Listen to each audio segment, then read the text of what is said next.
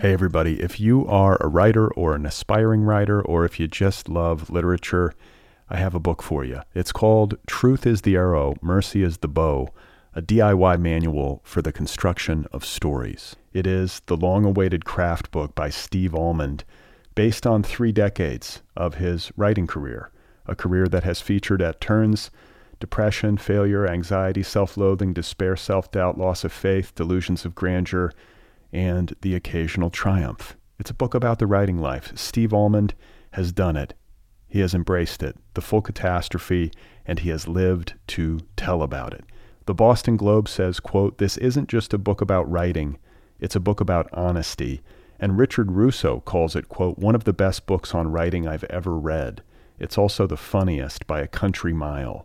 Once again, it's called Truth is the Arrow, Mercy is the Bow, a DIY manual for the construction of stories by Steve Almond, available from Zando.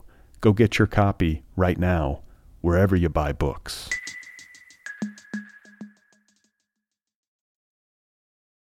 This episode is brought to you by Visit Williamsburg. In Williamsburg, Virginia, there's never too much of a good thing. Whether you're a foodie, a golfer, a history buff, a shopaholic, an outdoor enthusiast, or a thrill seeker, you'll find what you came for here and more. So ask yourself, what is it you want? Discover Williamsburg and plan your trip at visitwilliamsburg.com.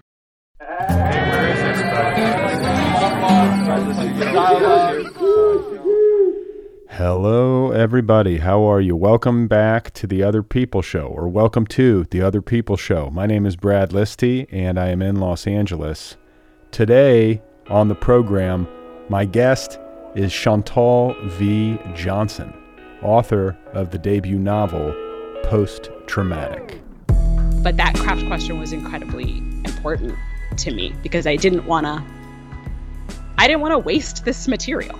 It's like, I've learned a lot and I have lots that I would like to share, but I don't want to waste this by producing something that is not almost like worthy of the experience. Okay, that was Chantal V. Johnson talking about her debut novel, Post-Traumatic, available now from Little Brown. Post-Traumatic explores the life and relationships of a character named Vivian, a Black and Latinx woman in her 30s, an aspiring writer who works by day as an attorney advocating for patients in a New York psychiatric hospital. Vivian is the survivor of abuse, childhood abuse, and in the pages of Post-Traumatic, Vivian's seemingly stable and successful young adult life is upended by the lingering effects of trauma and the destabilizing impact of family estrangement. It is also a very funny book, oftentimes. It's a very original, strikingly accomplished debut novel. It's a book of real psychological insight that has so much to say about the aforementioned themes, as well as themes surrounding friendship and feminism, body issues, so much. I loved reading it, and I loved talking with Chantal V. Johnson. She is a real talent, and that conversation is coming up momentarily. Today's episode is brought to you by Harper Books, publisher of the novel Aurora by David Koepp, soon to be a major motion picture from Netflix, and Academy Award-winning director Kathryn Bigelow. Stephen King calls Aurora, quote, impossible to put down. In Aurora, we meet Aubrey Wheeler, resident of Aurora, Illinois. Aubrey, she's just trying to get by after her semi-criminal ex-husband splits town, leaving behind his unruly teenage son. Then the lights go out, not just in Aurora, but across the globe. A solar storm has knocked out power almost everywhere, and suddenly all problems are very local. Aubrey has to assume the mantle of fierce protector of her suburban neighborhood, while across the country, her estranged brother Tom, a fantastically wealthy, neurotically overprepared Silicon Valley CEO, has made plans to ride out the crisis in a gilded desert bunker. So the complicated history between siblings must be reconciled, and what feels like the end of the world is just the beginning of several long overdue reckonings, which not everybody will survive. That's Aurora, the new novel by David Koepp, available from Harper Books. All right, so I'm a little under the weather. I've got this like throat, chest cold thing going, so if my voice sounds a little bit deeper than usual, that's why. Just kind of trying to power through it. So I really am excited about today's episode and today's guest, Chantal V. Johnson. Her debut novel, Post-Traumatic, was an absolute delight to read, and it is available now from Little Brown. I feel like this book heralds the arrival of a very important writer. I think Chantal has a lot to say, and I think that there is a real deftness with which she handles very delicate material and makes some beautiful art out of it. And I just salute her for that. It's just a wonderful book and a wonderful conversation that I'm happy to share with you right now. Here she is, ladies and gentlemen. This is Chantal V. Johnson, and her new novel, one more time, is called Post-Traumatic. The first thing that I think of is the way that a post-traumatic consciousness is endlessly creative. And that's not always a good thing, but there is a constant, and I identify as someone who has a post-traumatic mind, so I'm speaking from my own experience. There is a constant generation of possibilities that often revolve around risk. For instance, imagining danger where it is not, but also perceiving danger where it is. So there can be heightened critical faculties, but those critical faculties can also go awry when the brain is hijacked by cortisol and adrenaline. I would say post-traumatic humor is incredibly important to me, particularly gallows humor. And the gallows humor of anyone who has survived anything gruesome, grisly, has encountered evil. If one is able to survive atrocity and make jokes about it, that feels profoundly aesthetic, but also deeply philosophical and wise. I don't think everybody, because I share that with you. I love gallows humor. Sure. I rely very much on humor of all stripes, and yet I feel like some people have a narrower idea of it. I think maybe in particular when the jokes are grim or too dark or rooted in some grim experience, they're not in the mood for it. You know what I'm saying? Like, have you ever run up against that? Oh, absolutely. I mean, mostly the response to my book has been pretty positive, but there's definitely been some apprehension, some distancing from the humor in particular. You know, this kind of like, ooh, I don't know if I can, I don't know if I should I be laughing at that? Like, should she be saying that? Can she say that? You know, there's a kind of like, I don't know if I have permission to, I don't know if she has permission to, this is a third rail issue. So I can't talk about this book anymore. You know, there is this kind of exasperation with that. And that's something that I'm really interested in and kind of interested in, you know, provoking. I think the other thing I'll say about the post-traumatic mind is, I don't know, I feel that I am very aware of the absurdity of life. And that because my life has been so richly textured and tonally strange and different, like just such dramatic highs and lows, I feel open and receptive to just a wide variety of aesthetic experiences because just the tone of my life has been so varied. Does that make sense? Yeah, I mean, I think the human being in me is like, well, what do you mean? You know, what are these highs and these lows? You know, like, I know that you went to Stanford. Would you go to Stanford Law School? I did. I did. You're an attorney. I guess these might be considered highs. Stanford Law School feels like a high to me, but I know, and I can glean from your book, that you've also experienced a lot of trauma, I think in particular as a child. Is that accurate? Yes, it is. Okay. It is accurate. I do think that my perspective is unique, and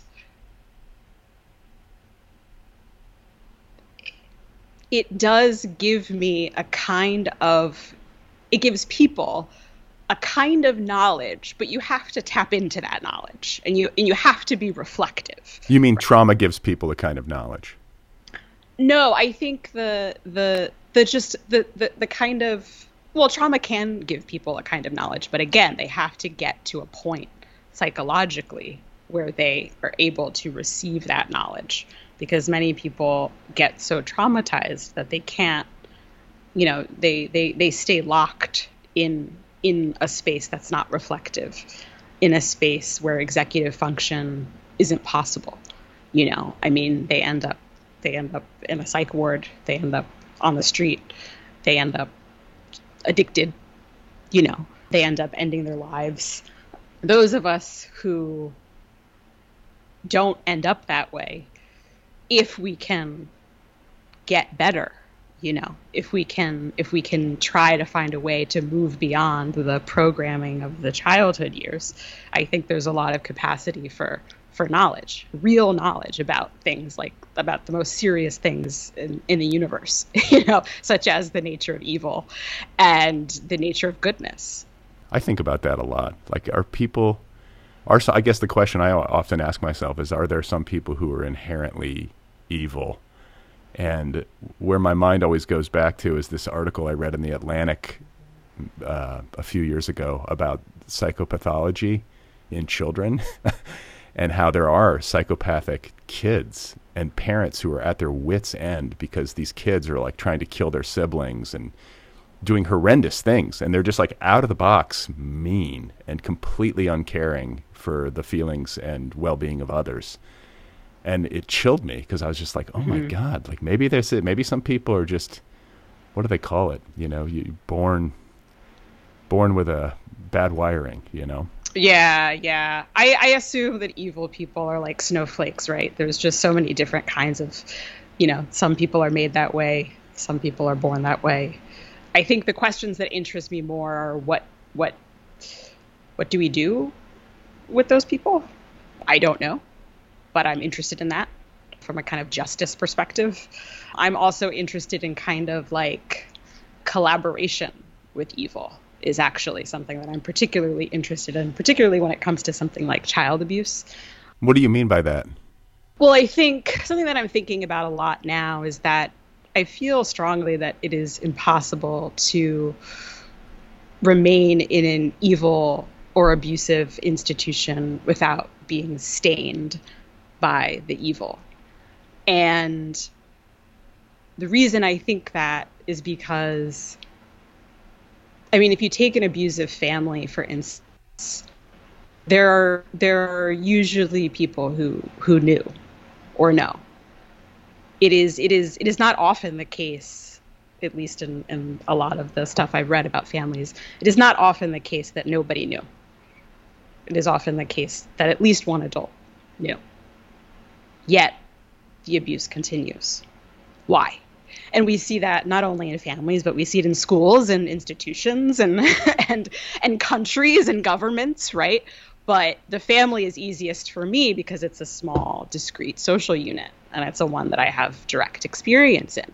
And it seems kind of more manageable to study and think about, well, how could this be? And the reality is that abuse benefits people.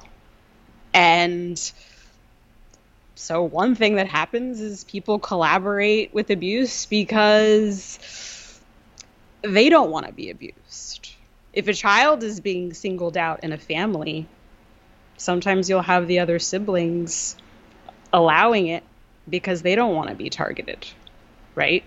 And if they're children, that's potentially excusable. If they're adults, is that excusable? I don't think so. No. but we see that, right? And so the cult, like, it's just, abuse happens in part because everybody becomes kind of ensnared in this toxic system of being forced to make these horrible decisions of like protecting themselves, right? Because people don't want to suffer and people don't want to be abused. And so are those people evil? Are if you collaborate with evil, are you evil? I don't know, but I think that's a very interesting question for me. And as someone with a social conscience, I would say that question, that my obsession with not wanting to collaborate with evil has driven a lot of the choices that I've made in my career.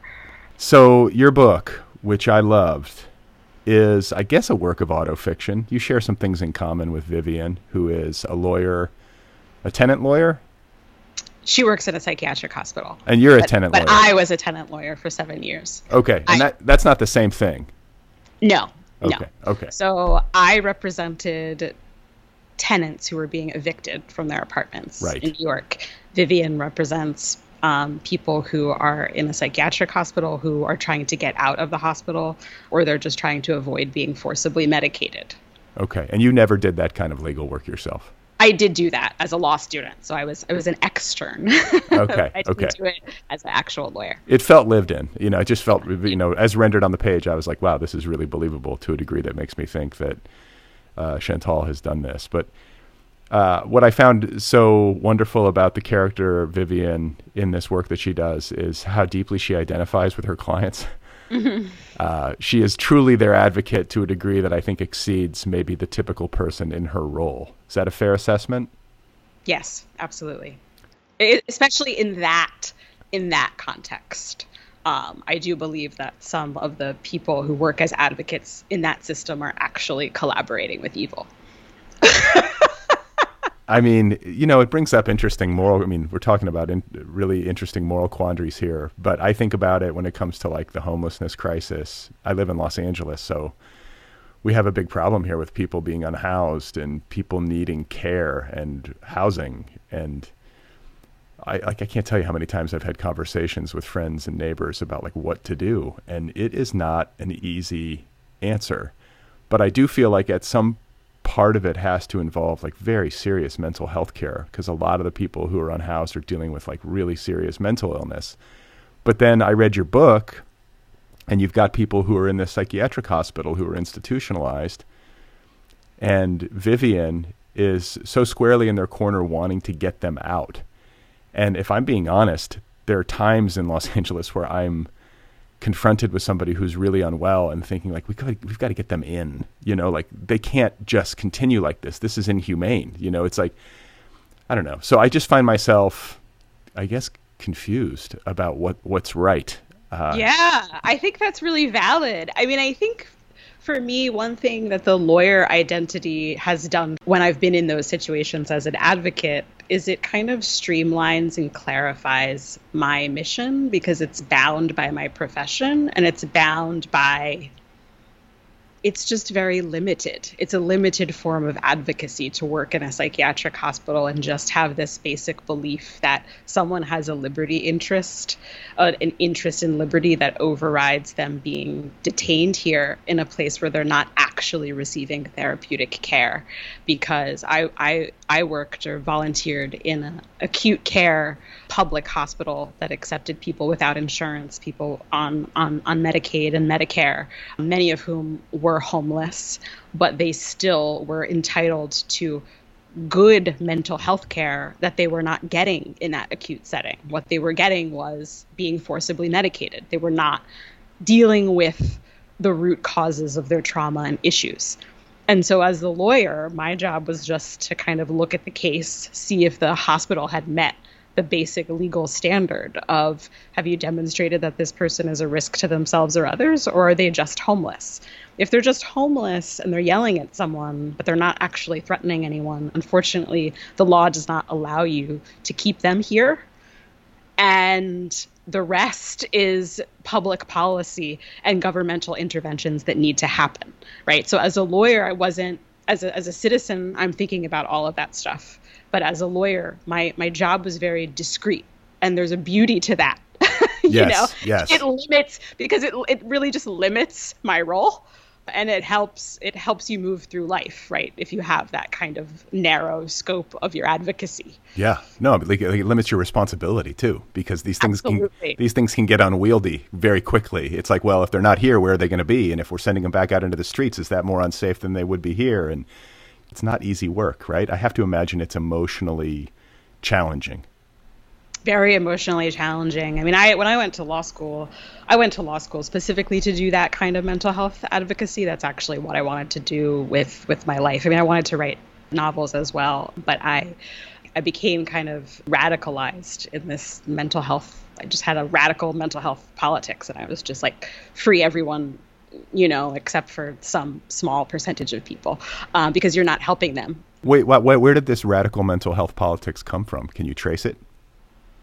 I think part of it was personal. My father was paranoid schizophrenic and ended up homeless. And my family's response was pretty bad. We had no idea what we were dealing with him, and just we were not equipped. And I don't think our society was equipped to deal with something like that. Isn't. We're still not. Yeah. But definitely in the mid 90s, there was no language to deal with that. And I was a kid, and I was just like, oh, he's crazy and weird. I don't want to be around him, And so I certainly rejected him. My family definitely rejected him. And I just kind of watched him. I mean, we lost contact, but I just kind of watched him become a transient, and just a lost person. And that was heartbreaking, because my father actually was one of the only adults in my life who was not abusive. And so it was like, well, that's a shame, and that's now another loss that I have to deal with. Actually, like, a really sweet caregiver is gone and lost in this tragic way to mental illness that we just didn't know how to deal with. I don't know where it came from. And so certainly part of it was just like that, though. I think it's only recently that I'm admitting that to myself. I mean, I think at the time I believed that I just had these political beliefs that had nothing to do with me or my family. Isn't it wild how we can do that to ourselves? Yes. It's amazing. I feel the same way. Like, especially when you write about it. Yeah. And I think trauma was the other thing. Again, I was not thinking about myself consciously, but I was seeing all of these people, many people with mental illness that I would encounter, who had clear trauma histories, who had clear histories of, if not abuse, then the trauma of poverty, the trauma of growing up in the shadow of parents' addictions and stuff like that. Just a lot of suffering. And so if suffering leads in many cases to serious mental health issues, why are we not trying to get to the bottom of people's suffering? Why are we just doping them up with medications that fundamentally change their bodies and make them gain a lot of weight and turn them into zombies? Are we just turning people into zombies and doping them up so that they won't leave the house, so that we don't have to look at them? So we don't want to look at them. So our society just abuses people and forces them to live in poverty. And then when they start acting out their pain, we just drug them up and hide them? That's horrible. How are we doing that? Right. And further, like, why is everyone believing all these pharmaceutical companies who are literally inventing new hyper specific kinds of suffering that only they have the cure for? That doesn't seem right. I was like, I think there's a conspiracy here. Probably has something to do with making lots and lots of money. Capitalism is involved. Right. Like, you all think that this is just our brains, but no. And that's part of what seemed to me to be the whole very dangerous charade of what my character calls like a purely biomedical conceptualization of mental illness. It's like, that's so convenient, all these psychiatrists making all this money off of you, and all these pharmaceutical companies making all this money off of you and your suffering. They don't make money if you're well.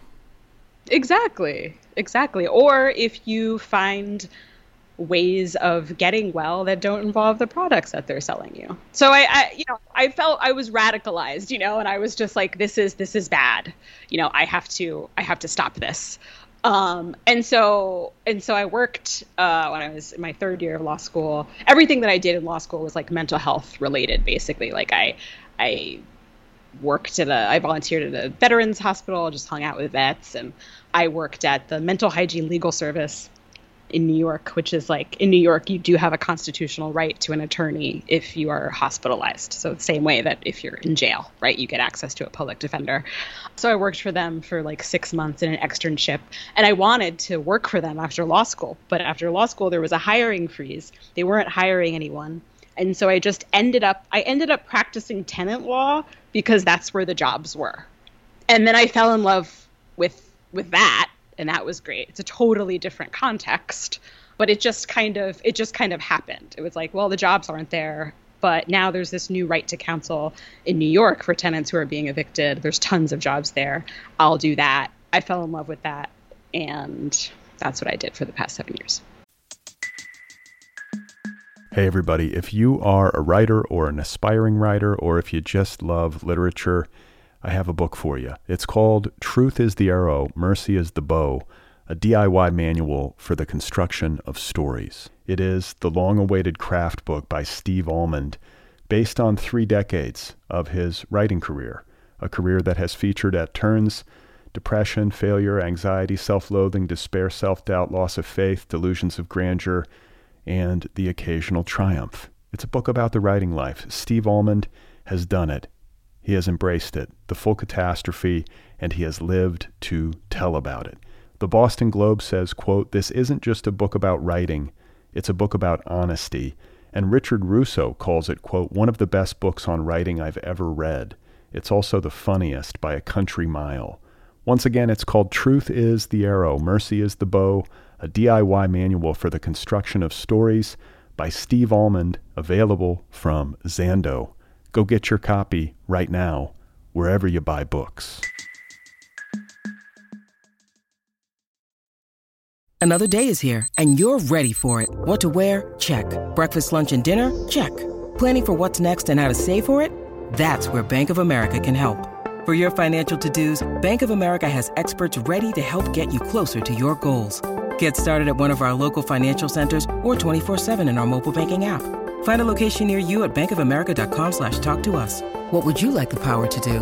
Mobile banking requires downloading the app and is only available for select devices. Message and data rates may apply. Bank of America NA, member FDIC. Well, let's talk some more about trauma, and in particular about trauma as it relates to literature. You know, if you have some sort of traumatic lived experience that you're trying to render in a work of literature, trying to get a sense of how to tell the story, trying to get a sense of authority and self-permission to tell it and to forge a path that feels right to you, that doesn't feel too self-indulgent or, I don't know. Do you see what I'm getting at? Yeah, for sure. There's definitely craft and aesthetic challenges when you're dealing with extreme experience, any extreme experience. And the question for me is, how do I make this more than a diary? Right. This is not a diary. This is not a polemic. This is not a confession to my best friend. This is not a stump speech. Like, what is this? Right. Like, it's a work of art. So then how do you artify this? That became the challenge. And that was years of work, because first I had to process it.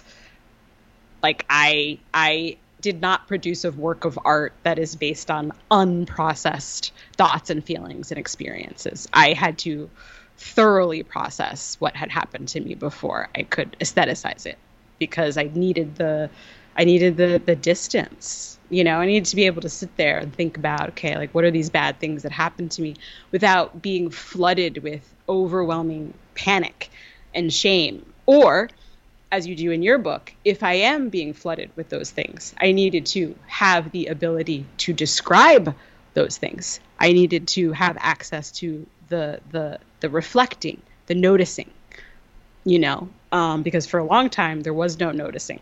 I could not notice. It was just all experience, all being flooded with adrenaline and cortisol and shame and fear and anxiety. And there's no language in that. There's no possibility for language in that. So I had to get to a place psychologically through tons of therapy. So much therapy and various, healing practices like meditation and stuff like that, and somatic just exercise and yoga and stuff like that. Things that are focused on embodiment, getting me back into the body and inhabiting my body again before I was able to think about the craft question. But that craft question was incredibly important to me because I didn't want to waste this material. It's like, I've learned a lot and I have lots that I would like to share, but I don't want to waste this by producing something that is not almost like worthy of the experience.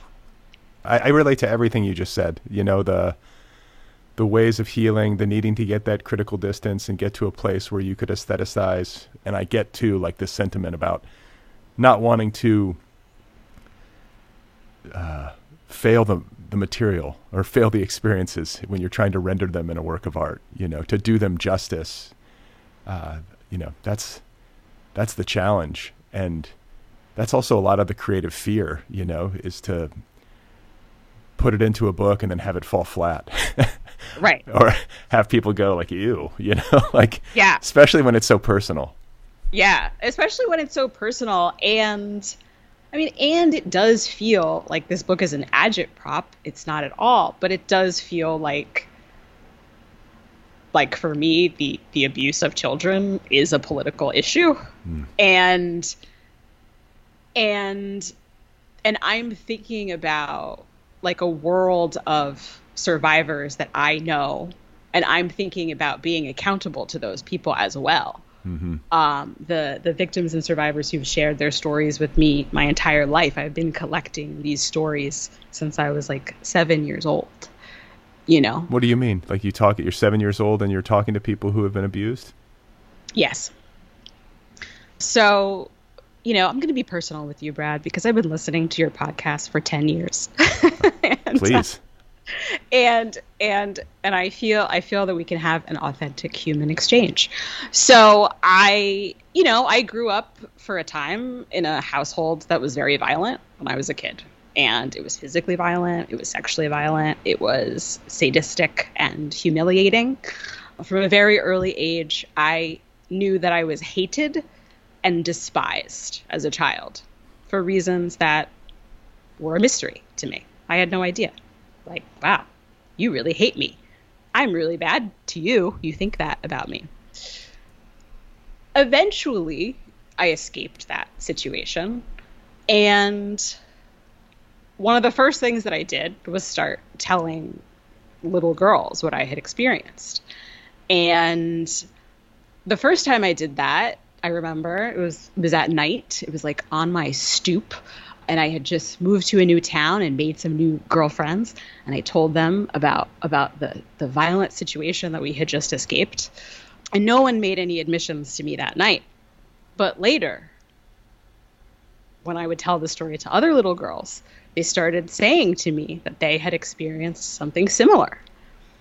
And I have a horrible memory in a lot of ways, but I remember every single abuse admission that I have ever heard in my entire life. I felt like I was collecting.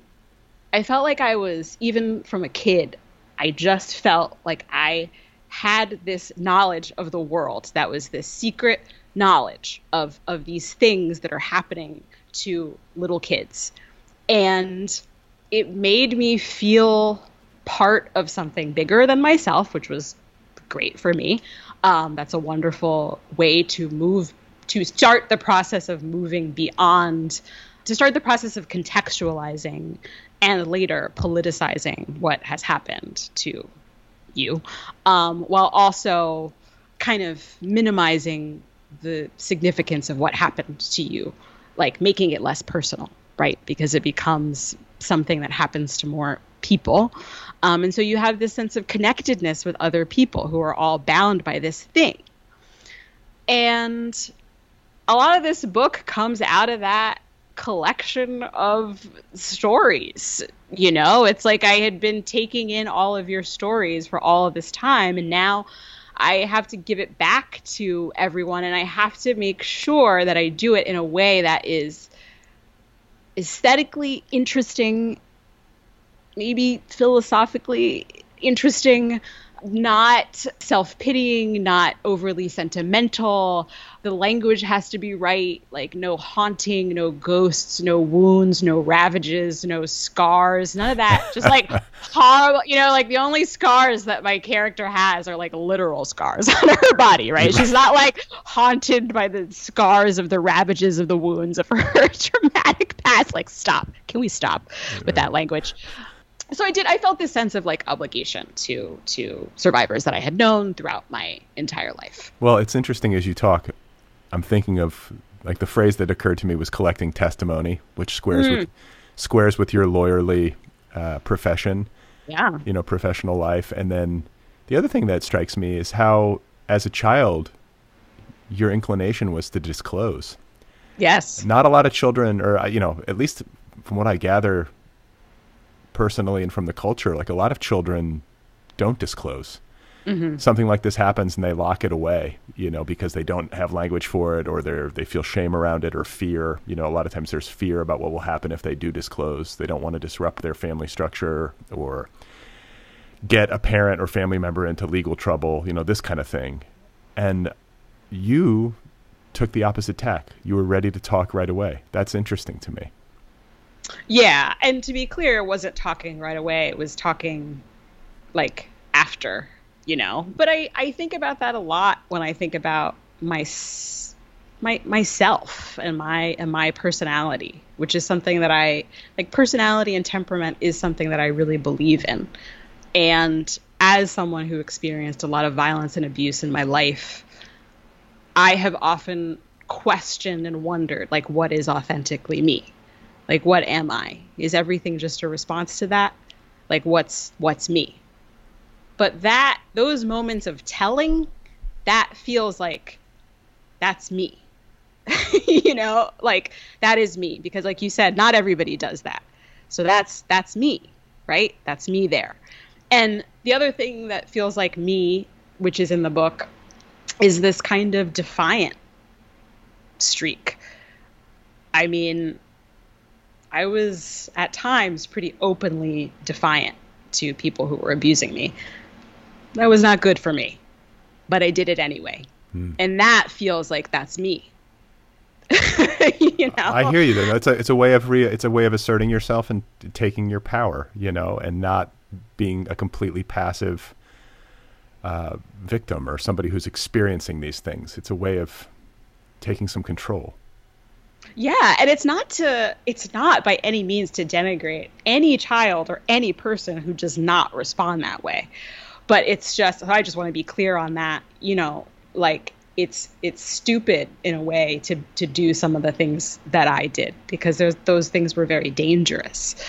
But it feels like it's me, because it's like, that has to be me, because why would you do that unless you had to do that? Because it's just you. Right.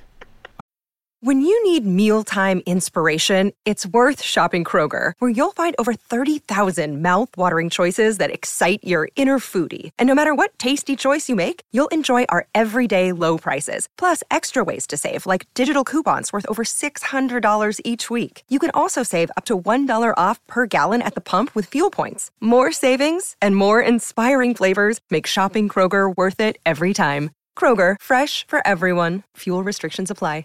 I want to, because I think some people listening might be in a similar situation of one kind or another, trying to figure out an aesthetic way forward that meets these marks and makes sense to them creatively. I read that you sought like a new path, you know, talking about trauma. There are particular aesthetic choices that you made in your novel. For example, you don't extensively get into the details of the abuse. I could kind of feel it. It's weird you kind of play with the expectations of the reader in that way, because I think we've been conditioned to sort of expect that revelation in the third act. And you give us enough to make it hit home emotionally, but you don't get into the granular details of it. And you also don't center the perpetrator really in the story. Can you just talk about those choices and why you made them? It's hard to describe the writing process in a way that feels true. I do think that not describing abuse extensively was a conscious choice. Part of that was because I was interested in kind of the sneakier, unknown to oneself ways that trauma leaks out in ways that are not flashbacks, like in ways that are not literal memory flashbacks and memory intrusions. And that's one of the dominant like psychological ways that we talk about trauma. It's also one of the dominant aesthetic ways that we write about trauma. And I was interested in lesser known, like non-canonical kind of like just not largely discussed trauma symptoms that are not direct flashbacks. And so having those in the story wouldn't make sense within my artistic vision, which was about trying to document a set of symptoms that people who have experienced domestic violence, child abuse, gender-based violence experience, such as hypervigilance, shame, fear of a foreshortened future, fear of specific kinds of violent death, attachment issues, eating disorders, inability to trust people. And none of that, when it is happening, is necessarily feeling directly linked to something that happened to you 30 years ago. I get that. You know, and so the aesthetic had to match that experience. I think that makes perfect sense, and I think it's more true to life. And what it makes me wonder about is if you had people in your life, or if you have people in your life who have read your book and have been maybe surprised by some of the revelation in it, or the implied revelation in it. And I say this out of self-interest because, you know, I wrote a book that's, I guess, trauma-based, and it gets into the details a bit of difficult lived experience. But the truth is that when I look back in those years, people who know me might well have been like, well, he was fine. Do you know what I'm saying? You're going through your life. You're not constantly having like a isolated, very explicit trauma flashback where you relive in, what's the word? Like sequential order, the scenes as they unfolded. It doesn't work like that. It works in these kind of oblique ways. And right. A lot of times you can only see it with the benefit of hindsight. So has there been a readerly response among people who are in your life that has reflected that dissonance? Not really, because, well, one thing is that, like, this is why, I mean, I don't actually think about my book as autofiction. Everybody thinks that different ways. Everybody defines that different ways. But I think for me, because I fictionalized so much of, like, the plot, you know, like I didn't fictionalize the consciousness, but I did fictionalize a lot of the plot. And so there's just a real distance. It's like I took my consciousness and then gave it to someone who had these experiences, and then she becomes legitimately someone else who is not me. And so I just think the percentages are different in my book, like in terms of like its relationship to me. And then even the things that did happen to me, the sequence is all off, and it did not happen like that.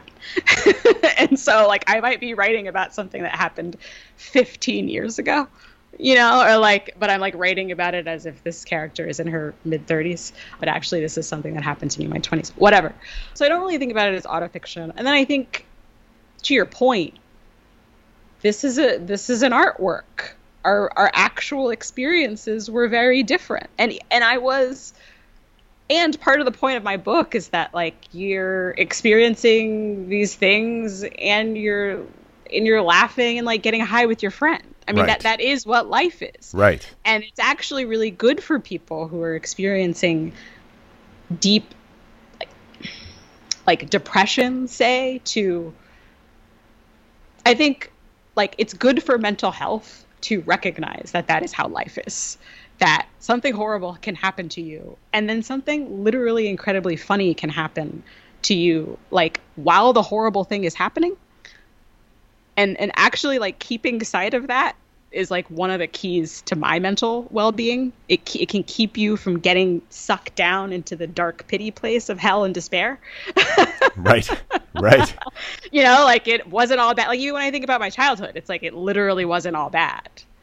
Like it actually wasn't. There was a discrete time when it was pretty bad. There were probably good times within that time. I don't remember them, you know, but yeah, of course. I played Nintendo. I had lots of wonderful experiences as a kid. And that's part of the point. That's part of seeing things as they really are. The reality of most kinds of suffering is that they are interspersed with moments of not suffering. Right. I just prefer much of the art that I love is closer to the real world. And so if you're depicting these kinds of things, I want there to be some leavening mechanism or just something. I think the thing that you're talking about is best embodied by the relationship between Vivian and Jane in the book. This is a female friendship, which is very much, I think, at the core of your concerns in this book, or at least one of the core concerns. They share the same gallows humor, common among or often found in survivors, and they're very close in a sisterly way. And there's a lot of complexity there too, you know, and it gets complicated in the book. I won't spoil it too much for listeners, but you just talk a little bit about that, though, you know, the Jane character and Vivian's relationship to her, and maybe how friendship, this particularly close female friendship, has, like, what role it's played in your life and in your healing. Yeah, I think probably start with the second question first. I think for me, friendship was probably the first really safe, intimate relationship that I had. It's probably still the relationship that I'm best at. I think I'm a pretty good friend, and it was like the perfect amount of intimacy for me, just enough, but not too much. You know, like I think getting into family and romantic partnership as a kind of family has been, you know, a little bit more challenging, but friendship is like just enough. So it was definitely a protected environment for me to be my authentic self. And I wanted to have that in the book, again, as a kind of lightening, brightening, leavening, letting some air in kind of mechanism in a book like this. And to show that those kinds of friendships that are forged between people who have experienced the same kind of or similar kinds of violence are it's just so powerful to be seen by someone else and not objectified by them. And not, you know, one of the first interactions that Vivian and Jane have is Vivian's making a provocative joke about her burn scars, and the way that Jane responds, it's almost a test. You know, it's like, I'm going to make this really dark joke. What are you going to do? What's going to be your response? You know, are you going to like shy away? Are you going to be awkward? Are you going to feel bad for me? Are you going to look at me with anthropological or sociological curiosity? What's your response going to be? And Jane's just like, oh, that was probably like a curling iron. You know what I mean? It's like, oh, you're studied in this. Right, right. You know, like, and that's, and from personal experience, like, when I've encountered people like that, I am just like, I love you, and I will disclose everything to you now. Well, listen, as you were saying that, I will cop to the fact that I immediately started internally panicking, thinking, what is the right answer? What's the right answer? What do I do? I probably would just freeze. The answer is I would just say nothing and be like, okay, but it's interesting because like I think for people who might not have shared, and I go through this, in my little world with having a child with disabilities in particular, Sure. is people not knowing how to talk about it, feeling their interest or their sympathy or their empathy, but not necessarily knowing what the right thing to say is. And so oftentimes they either say nothing or maybe they say something that's just like silly, but usually they say nothing. And so I guess a question for you, just as like a practical matter, is that if there's somebody in your life who has suffered abuse and this kind of trauma, especially in their childhood, are there any tips? I guess it's different for everybody, but you know what I'm saying? Like, what's the best way to be there for people in that situation? How can I be here for you? Because that's the only, every individual needs different things.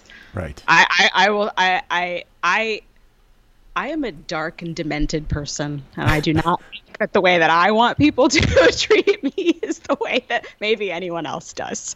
So you know what I mean? So Yes. It's just, it has to be as with anything that your friends and loved ones are experiencing. How can I be here for you? Yeah.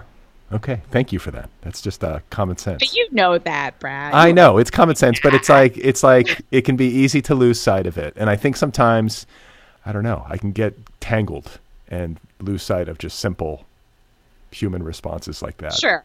And I was also, the example that I'm pointing to in my book is it's a very specific deranged example, as opposed to someone like crying to you about, like, you know what I mean? Yeah. And you Something don't want happened to them. but you don't want, I think, when you're on the receiving end of a trauma or a difficult experience, especially in the aftermath, you're probably not often in the mood for melodrama. Maybe sometimes you are, but a lot of times you're just like, oh, can we just ventilate this and just talk about it as real life? Because this is my real life. This isn't some like imagined horror. You know what I'm saying? Like, I'm actually grappling with this on a daily basis. And so I think there is kind of a wanting to kind of keep it real, and an appreciation of that when someone's able to do that. Speaking of keeping it real, I think maybe my favorite aspect of this book is the incredible psychological realism that you render on the page. And you mentioned earlier that you've done a lot of therapy, and it makes sense to me that you would have, because this is such a psychologically knowing book. And in its granular details, like, you really do a wonderful job of painting the interior of, say, just as an example, like paranoia while smoking weed. Yes. Like the kinds of, internal monologues one might have with oneself when they're on a date with somebody and they really want it to go well, like romantic desire. All of it is just rendered so acutely and so accurately. And all of these different little manifestations of her life and personality, there's so much psychological realism in their rendering. And they all have, in their own ways, something to do with her relationship with her trauma. I don't know. Am I making any sense here? I mean, thank you. Thank you for all of that. So that's so lovely and good to hear. I think I always wanted to keep the possibility open that, like, well, I think she says at the end, like, she's kind of rejecting the therapist is kind of talking about the food stuff and like trying to tie it to the trauma or something. And she's just like, no, I just want to be skinny, like, so I think I did always, though I called it post-traumatic, and though I keep saying in interviews, like all this stuff is related to trauma, like theoretically, I still wanted to hold open the possibility that like some of that stuff is just not related to the trauma at all. Well, But and so maybe it is, but maybe it is related, maybe it's not, who knows. But I think I read a lot of psychology books while I was writing the book. And because I wanted to get like some of the psychology accurate. I think like also for me as a person, ever since I was a kid, I've been reading psychology. It's like helps me contextualize life again. It helps me just realize that when A happens, like B can happen, or C can happen, or D can happen. Like there's these different outcomes that can happen. And so if you're experiencing this, like that's like a normal response to like this thing that happened to you. It's destigmatizing, it's de-shaming. It just automatically provides some psychological relief to me to know that what I'm experiencing is kind of one of the logical outcomes of what I've experienced before in my life. It's completely helpful to me. And so I've always been reading psychology my entire life, trauma psychology. And again, I was thinking like, oh, I just haven't seen this in a book, like with the food stuff, with the body measuring ritual stuff. And there was a time in my life when I was engaging in these very obsessive body rituals with like weighing myself and measuring my body, all of this stuff. And at a certain point, I mean, I blame meditation, which I haven't been doing anymore. I really need to do that again because I'll probably start writing well again. But there was a time when I was like meditating constantly and just really like slowing down and paying attention to what I was doing in a typical day. And I was like, wow, now that I'm meditating and I'm noticing things, wow, I really like measure myself a lot. Right. But it was about like slowing down, paying attention. And then, but this is what you're doing in your book as well. You are constantly using, I'm assuming, some of the noticing tools that you have gained from years of meditation, and you are incorporating them into your art. And that's what I mean, it felt like a superpower almost. And it felt like there was this kind of like impishness of like, ooh, I'm gonna show this. You know, like I'm gonna reveal this. Ooh, you're not supposed to reveal this, you know. And I'm gonna do it. And I think that brings relief to the reader. I do. Good. Yeah, for me it is. It's like, somebody said it.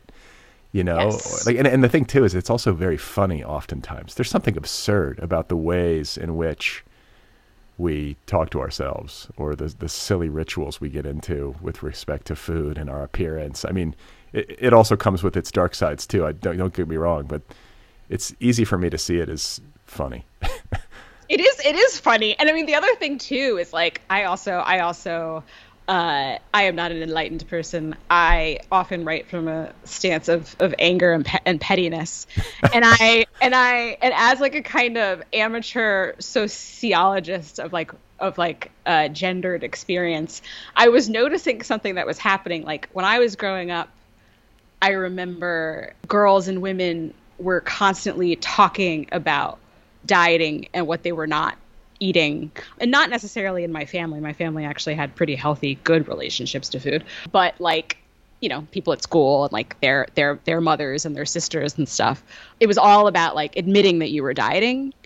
And then I reached a point in like, I don't know, the mid 2000s when I was like, now the new thing is everyone's denying that they're dieting, but they're all dieting.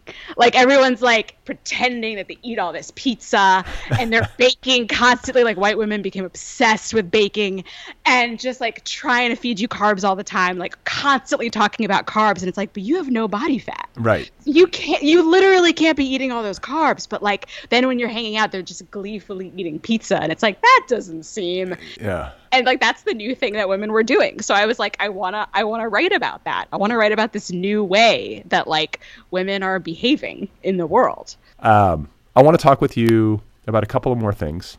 Yes. One of which is estrangement, like family estrangement, which is very much at the heart of Vivian's story in this book. And it brings up an interesting question, or interesting questions about when that's advisable. Made me think about that. Like, wow, like when is it the right choice to cut off contact with your nuclear family? When does that kind of hard boundary and dramatic hard boundary need to be set? Because I think there are instances where it needs to be. And then there's also like a more philosophical question that comes to mind about whether or not one can ever fully cut oneself off from one's family. Those are two big questions that your book made me think about. I imagine they were on your mind too. Absolutely. Yeah. I mean, as to the first question, again, it's probably an incredibly personal decision for people to make that I cannot dictate. I did some estrangement research, and something that I found very interesting. There's this book called Family Estrangement by Kylie Aglias, and she's one of the only psychologists who writes about estrangement from a not like pro reunion perspective. Like, a lot of these people are writing books and it's like you can tell that they really want you to reconcile. And Kylie Aglias I think she's a psychologist or sociologist or something, and she just interviewed people about why they estranged and is documenting the reasons in a kind of dispassionate way, but also in a way that's kind of more pro whatever decision anyone makes. So it's very allowing that way. And something that she says in her book is that often what sparks the actual estrangement is something very small and very minor. A small argument where someone does not feel heard.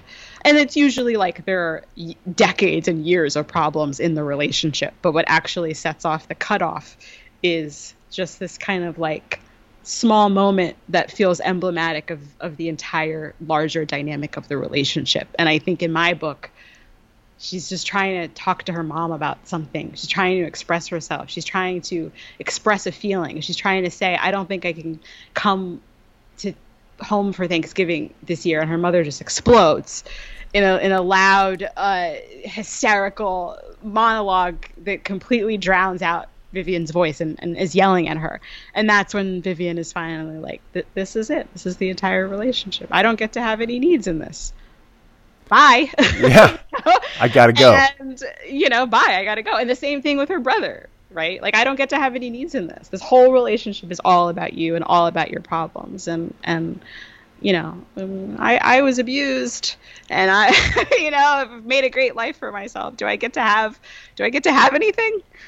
Do I get to have an opinion? Do I get to have a voice? Oh no, I just have to take care of you and listen to your problems all the time. And then you don't listen to me at all, literally. So it was a smaller kind of moment that, for what was like backed up by the literature. Yeah. But felt true to life again. Thank you. Yeah. And I think people make their own decisions about what they're going to do with their families, and I'm not going to comment on that. I think the larger question about can you ever, that's such an interesting question. I think about that all the time. I mean, literally no, because of DNA. They are literally in you. There's that moment where she sees her family in her face. I mean, they made you. Right. They're always there. Right. And so no. But estrangement has been great for me, and it has actually been the only way that I can think about people in my family with loving kindness. Okay, because this is the next question that I have, and it has to do with the possibility of the coexistence of estrangement and forgiveness. I'm just wondering, like, how you feel about the interplay between those two things. Yeah. I mean, I've tended to think about the ideology of forgiveness when it comes to abuse as really being a strange kind of ideology. And it is it's like we're expecting people to rise to some kind of spiritually higher plane in this specific moment of their life only. Because like it's interesting when we decide that there's a virtue that someone should be aspiring to, such as forgiveness, because we don't necessarily do that in every facet of life. Right. And like maybe I have another set of moral and spiritual attributes that I think people should aspire to, such as loving their neighbor and being activists and any of the other things that I believe, right, that I wish that I could impose upon people. So the forgiveness thing is always a little bit strange to me. And because I'm very suspicious of like the pro-family propaganda of our world and of our culture, I do tend to recoil a bit at that. But what resonates for me is the idea of self-forgiveness. And I think when I think about forgiveness in terms of estrangement and in terms of like people who have survived this kind of abusive family structure, forgiveness to me is first, it is about self-forgiveness. And forgiving yourself in this very kind of like, I don't know, like kind of like 12-step way of like almost like making amends with yourself for all of the ways that you have failed to live up to your ideals as a result of your abuse or whatever. Forgiving yourself for estrangement, forgiving yourself for failing whatever ideas you had about being a good person. You know, this idea that a good person sticks it out with people. And maybe you feel bad because you estranged. And maybe you should forgive yourself for that. So self-forgiveness is probably what resonates. And I think more than forgiveness is the idea of loving kindness, which I kind of said. I think that resonates more for me than forgiveness. With respect to one's abuser, you mean, or with just with oneself? I mean, my particular situation is very specific in that I'm not thinking about my abuser at all. When I'm talking about this, I'm thinking about other family members that I don't speak to, that I wouldn't refer to as my abusers. They're just family members. So in the estrangement context, I think loving kindness towards my family members is something that I have been able to achieve only through estrangement. And that makes me feel better on a day-to-day basis. It's not something that I'm prescribing as a goal for anyone else who estranges. I'm just saying that for myself, I could only experience loving kindness towards them when not being subject to them. And that makes sense. To the chaos of their lives and the behaviors that they will not take accountability for. And now I can honestly say that I do have that. That makes sense. You have to have some space. And that's great for me because I'm, slightly less angry and resentful. Only slightly. Well, you've been through quite a lot, and I think it's a remarkable, like you said, you've made quite a nice life for yourself. Do you have a sense of how you did it? Like, a lot of people who go through what you went through do not transcend maybe to the degree that you have, if that's a way of putting it. How did you do it? I mean, part of it is what we're saying about like my personality, which I do believe in. I do believe that some people are kind of good at survival, but survival is like the first part of it. Like I think like the struggle to live authentically is then like the next part, which can take a really long time. I mean, I think one thing that saved me, I think about this all the time, is school. And it actually breaks my heart to think about children not feeling safe at school, because school for me for so long was the only place that I felt safe. It was a place where I was totally free from bodily harm, and I was praised for my accomplishments. And I received a lot of caregiving at school. And I excelled academically, and that became a really big motivator for me and just a big source of my confidence, and then the friendships that I made there and really just realizing that I could kind of supplement like maybe what I wasn't getting from my family, from these other people. Like I was definitely the friend that like would always be at the other friend's house and like their family loved me, Right. Like, and I remember strategizing to get into those relationships, like I'm going to get this. And then it's like, oh, their parents love me. Like, that's so great. Like I got them to love me. And like, even with like the class stuff, like I specifically remember being like, oh, those people have money. Like they're going to help me get to college because if you hang out with people who like want to go to college, like you're going to go to college. Like, it's like, and these are things that were later borne out when I would read like sociology and stuff and psychology of like upward mobility and stuff. And those things would turn out to be true, right? Like that's why class mixing is so important. A rising tide lifts all boats, right? And yeah, so I would like plot to be friends with people that I thought could help me and that I wanted to be friends with. So like my savviness, but also just being very lucky to be around people who are good, like childhood aside, where mistakes were made, for sure, I have been fantastically lucky in the people that have come into my life. You know, I mean, Tommy Pico, who was on your show, I tell him all the time, like, my book wouldn't exist without him. Because why? We both moved to New York together after college and met through mutual friends. And he knew that I wanted to be a writer. Like, he just knew. I mean, I came to New York to be an academic. I was getting a PhD in literature, and I was going to study it and not write it. He started a zine and a reading series and asked me to contribute to it. And I started writing little fictional pieces, little poems. I wrote this just ridiculous, a darkly funny poem about child abuse. And everyone loved it. And he created like a safe space for me to be playful and to be creative. And he loved my work, and he was always so supportive of my work. And I started to believe, like, oh, maybe I could actually do this. Like, Tommy's doing it. Maybe I could do it, you know? And again, a rising tide lifts all boats, right? Like, I was very lucky to encounter someone who saw something in me, who saw like the little like childlike part of me that wanted to be creative but wasn't allowing herself to be. And he kept pushing me to do it. And then I did it. And when I did it, he praised me and he loved it and everybody loved it. And I felt like, okay, like maybe I can do this. And that's like the luck of encountering a precious person, you know, who loves you and believes in you and wants you to succeed.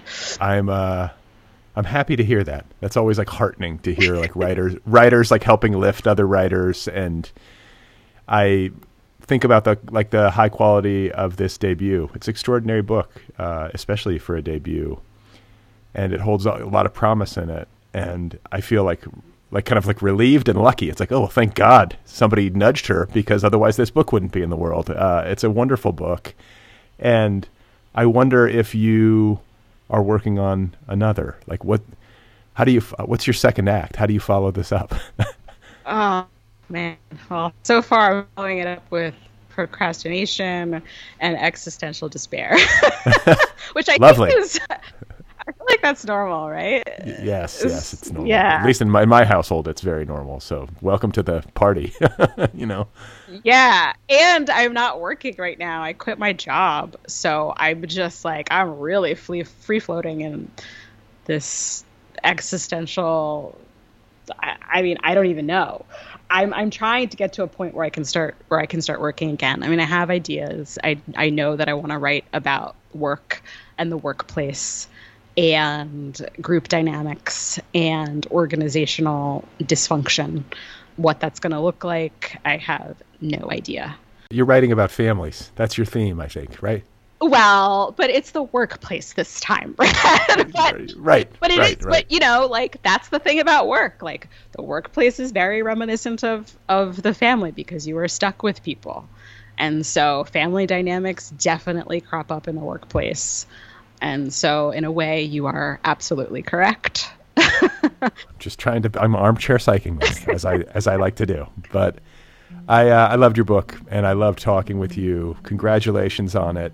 And I will be very excited to read whatever you come up with next. Thank you so much, Brad. It's been an absolute pleasure. I told you before we started, and I told you via email, that I've been listening to your podcast for like 10 years. I listened to your podcast the entire time that I was writing my book. And like, there are particular episodes that got me through rough periods. Well, I'm glad to hear that. Thank you so much for all the work that you've done, and congratulations on your beautiful book.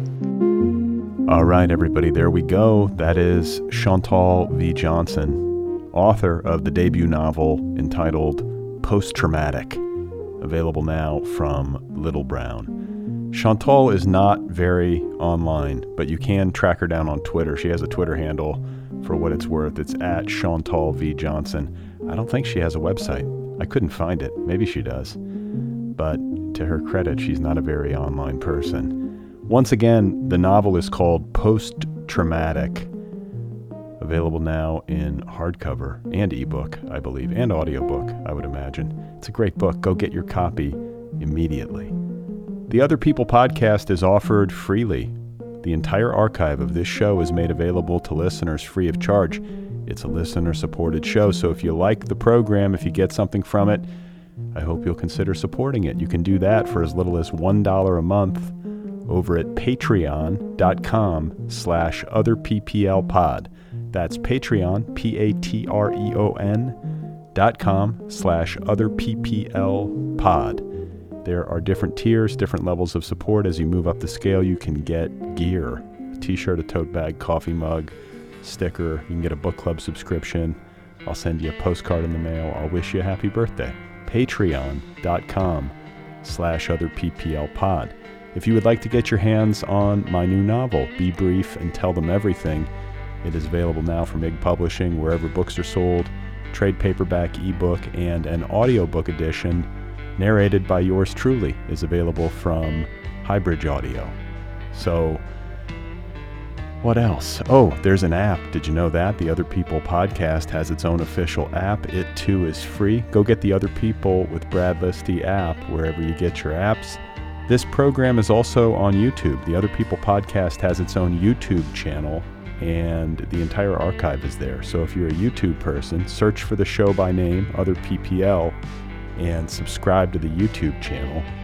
A great way to help the show, if you're in the mood, is to rate it and review it wherever you listen, be it Apple Podcasts, Stitcher, Google Podcasts, whatever it is. Rate the show and review the show wherever you listen to the show. It helps other people find the show. All right? So, great talk this week with Chantal V. Johnson. I'll be back next week with another conversation. You know how this works, right?